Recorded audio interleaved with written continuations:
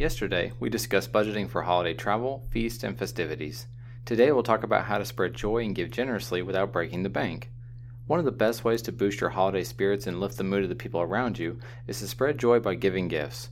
Set aside some room in your budget to buy small, thoughtful gifts for friends, co-workers, neighbors, your hairstylist, the mail carrier, an Amazon delivery driver, garbage collector, anyone you'd like to show appreciation to. Make a list of people and brainstorm affordable ideas for presents. It could be something as simple as a gift card, a candle, book, a golf t-shirt, or homemade cookies. It's the thought that counts.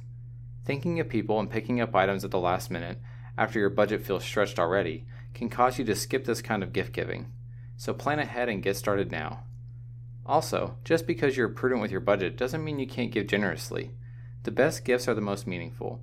While the kids are making their lists, speak to them about what would make the holidays feel special. That might mean giving up toys and tech gadgets to make room for a weekend ski trip.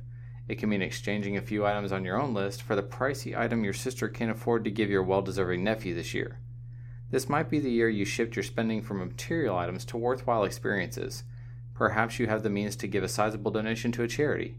However you decide to give, if you can, do it with intention and careful planning. We'll talk to you tomorrow when we wrap up our discussion on how to enjoy your holidays without breaking the bank.